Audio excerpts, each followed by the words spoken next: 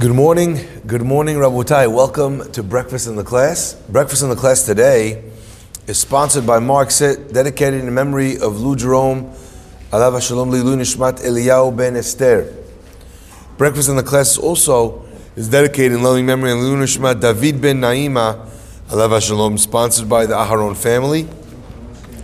And the week of Kol Brew is dedicated in loving memory of Lilu Nishmat Yekutiel Yehuda Ben Naftali Tzvi, Alav Shalom, whose Askara is this week, and in honor of a birthday for Gittel Bat Miriam, sponsored anonymously.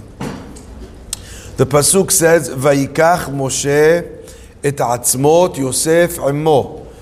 And Moshe took the bones of Yosef with him. And our rabbis say on this Pasuk, in the Midrash, Ala v'katuv omer, on this, did the Pasuk speak when it said, Chacham lev yikach mitzvot. A person who has a wise heart, yikach mitzvot, he takes mitzvot. What does it mean? Shekol Yisrael hayu asukim b'chesef v'zahav. All the Jewish people were busy taking gold and silver. Moshe haya osek, and Moshe was busy with atzmot Yosef. Why? Ki hashbeya, because Yosef had made the Jews swear, Pakod yifkod, Hashem is going to remember you and take you out of here. You should take my bones with you from here. Now, I find this is a very interesting thing, because it seems like the Jewish people were busy gathering all the gold and silver of the Egyptians, right? They seem to be very petty, very, physical oriented, very money hungry. And that's how the Pasuk makes it sound.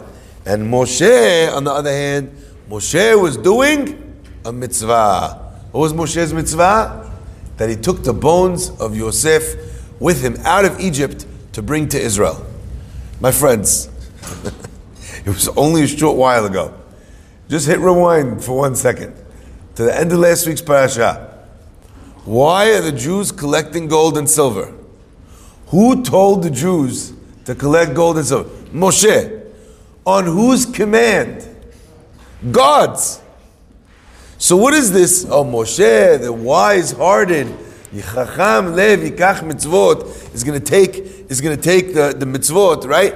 Whereas everybody else, what are they? Chopped liver?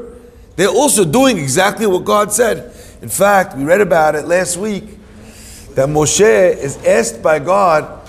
God says to Moshe, Daber na, speak please in the ears of the people. Why does he say, Daber na, please? He says that they should not say, the 400 years of slavery that he promised Abraham, he kept. We went down to be slaves. The second part, which was the fortune that we were supposed to leave Egypt with, that he forgot about. So look, please go tell them that they should all borrow, and it becomes a central piece of the story, both in terms of Avraham Avinu and as well in terms of Moshe Rabbeinu, to ask the Jews to take this gold and silver. So everybody's doing a mitzvah. A mitzvah for you, a mitzvah for you, a mitzvah for you. What are we talking about? Why is Moshe being singled out here by the Midrash? Chacham lev yikach mitzvot. A wise person takes a mitzvot. So I want to draw your attention to one thing which really caught my attention. And that is, what did Yosef ask the Jewish people to do? Ki hashbeya ishbiya, that Yosef had made them swear. I'll take you out of Egypt. V'ha'alitem et atzmotai. What? Mizeh. What's the next word? Ittechem. With you. But what's fascinating is that there are two words that are used in the Torah to mean with. Ito, right? Ittechem or Imo or Aimechem. What's the difference between Ito and Imo? The Sifarim tell us that the word Ito means that you took it with you. But Imo means that it was part of him. Imo means when you take something in a way where it becomes a part and parcel of the person themselves. It's a much stronger connection to the object you're referring to than the word et. Belonging, association. There was something more about the way Moshe Rabbeinu took the bones of Yosef, even more than what Yosef had asked him to do. Yosef said, take them with you. Moshe took them, so to speak, with him, not alongside. Now I want to explain what this idea means, okay? Because I think that there's something here that really, that needs to be fleshed out. And I haven't even thought it through yet fully, because I feel that there's more that I haven't even got to yet in this idea. In truth, there were two things that were done here. One thing is with regards to the taking that the Jewish people had of the gold and the silver that they took out of Egypt. But that was money. It was something that had to be done, and even it was a mitzvah. But the taking of the money that they took, even if it was payment for all the years of slavery, there was no connection. There was no emotional connection between them and this thing. Whereas with Moshe, the decision to do this was something that was driven by holiness. It wasn't a technicality. It wasn't the ticking of a box. It was something that was buried deep within Moshe Rabbeinu's understanding that this had to happen. And it's fascinating, because when Moshe Rabbeinu comes to the shores of the Yam Suf, the Midrash tells us something very interesting. What does it say? It tells us, Hayam ra'a v'yanos, hayarden sov le'achor. What does it mean that the sea saw vayanos and it ran? Says the Midrash, nas bipnei nas. The waters ran from in front of someone who ran. What does it say by Yosef? With the wife of Potiphar, she tried to seduce him, she tried to convince him to be with her. And what happens? The Pasuk says, Vayanos hachutza. And he left and he ran outside. He ran out of the building. This running of Yosef is mimicked in the ocean itself, where the ocean runs away from in front of the Jews. Now, it's scary to think what would have happened had they not had the bones of Yosef with them. A key component to the escape from Egypt was the splitting of the sea. What would have happened if Moshe Rabbeinu had not taken the bones of Yosef with them, and they found themselves at the sea with the Egyptians at their back, without the Vayanos along with them, without the Hayam Ra'a Vayanos? Chacham Lev, says the Pasuk, Yikach Mitzvot. And I want to draw your attention over here. It doesn't just say that a person who has the correct emotions, a person who has, a high moral standard. It doesn't say Cham Lev Yikach Mitzvot, right? It doesn't say Yosher Lev Yikach Mitzvot. It says Chacham Lev. Chacham Lev.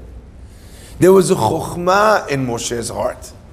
There was a chokhmah in his emotion. And it's this really that I want to talk about.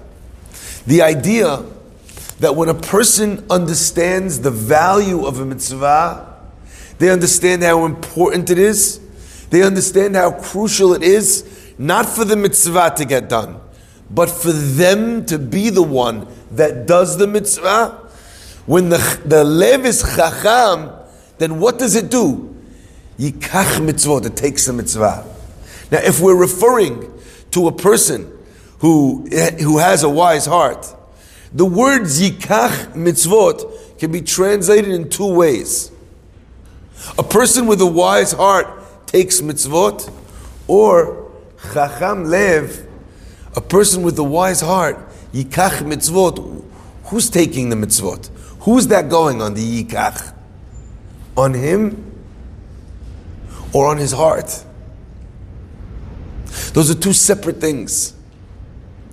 If a person really wants to be a true servant of God, they have to figure out how to make their heart want the mitzvot.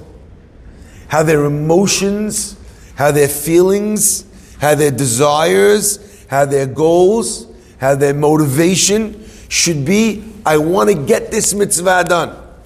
And that's a completely different level than what the Jewish people had. Moshe took the bones of Yosef imo. He took them with him. He understood that part of his job as a redeemer was that. And I thought, it's so interesting. Because the beginning of the redemption, how does Moshe begin the redemption? He begins it with the beginning of the pasuk of Yosef. He comes to the elders of the Jewish people. And how's he supposed to convince them? If you remember, they had a password that had been, leaving Egypt was password protected. Right? There was a password to leave Egypt. The sages knew that Yosef had told them that the true Redeemer will come and he will say, Pakod Yifkod.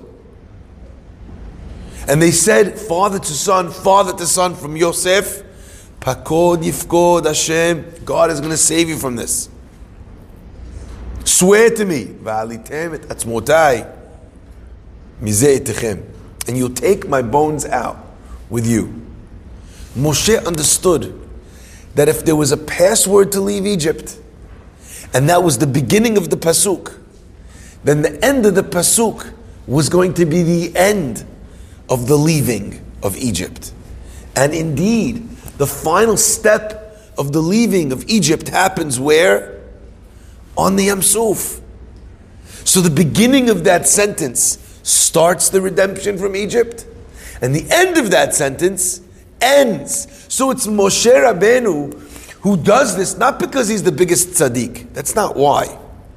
That's not the pshat, why Moshe is the one that takes the bones out.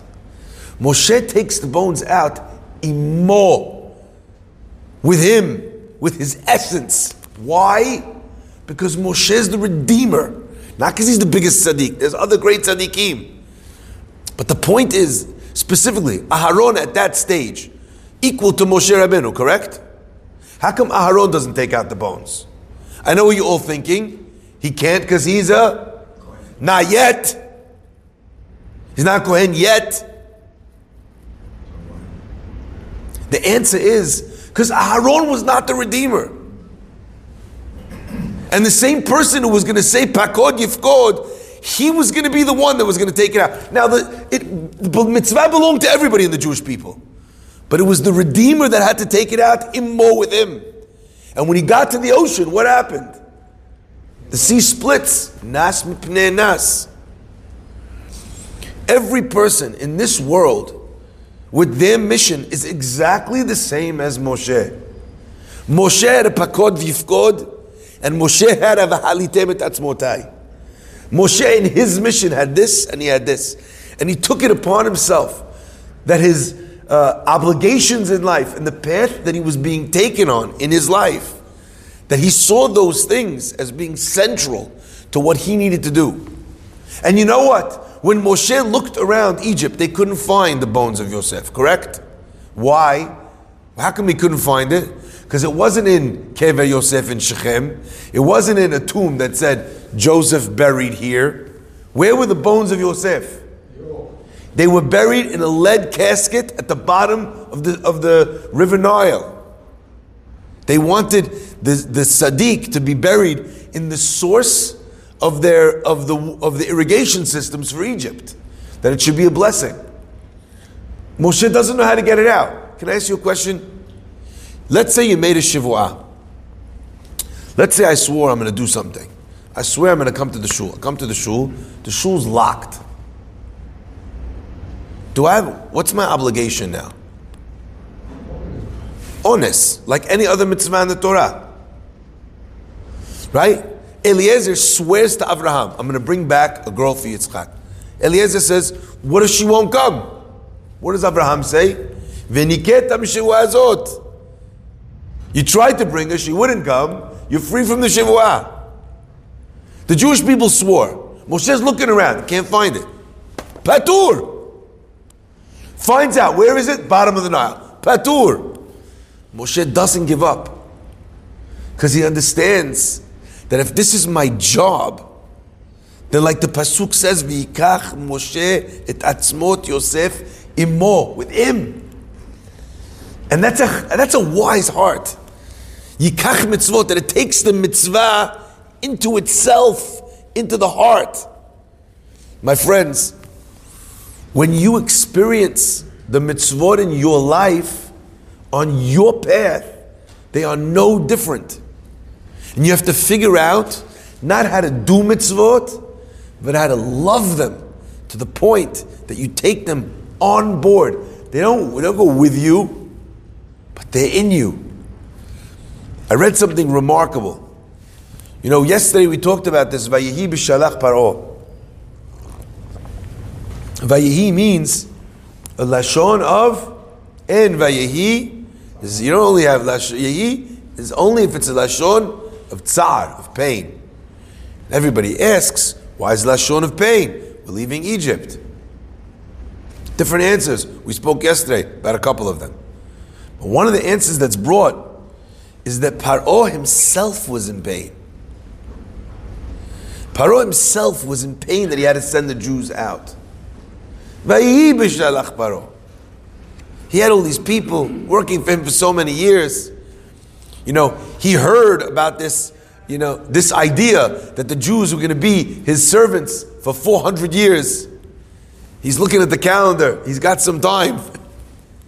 It pains him that they're leaving, that he's got to send them out. I ask you again this question.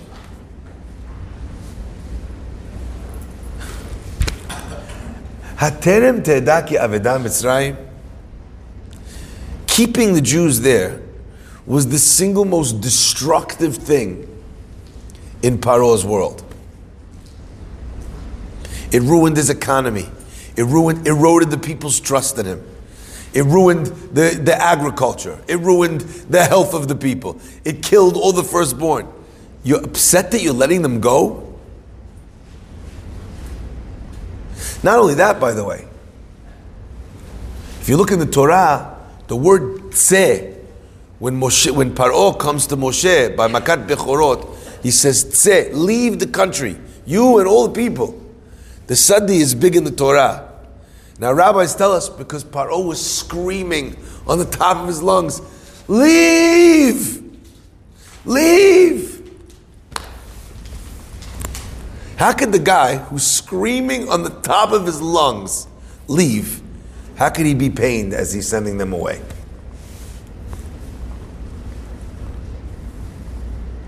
How could that be? And the answer is, we can be oblivious to our own pain. We could be oblivious to all the signs that our life and Hashem are showing us. We could be oblivious to the fact that there's no longer any reason for us to stay in this job, to stay in this relationship. We can be oblivious to it. We can choose to ignore things that are tearing us apart and tearing us down.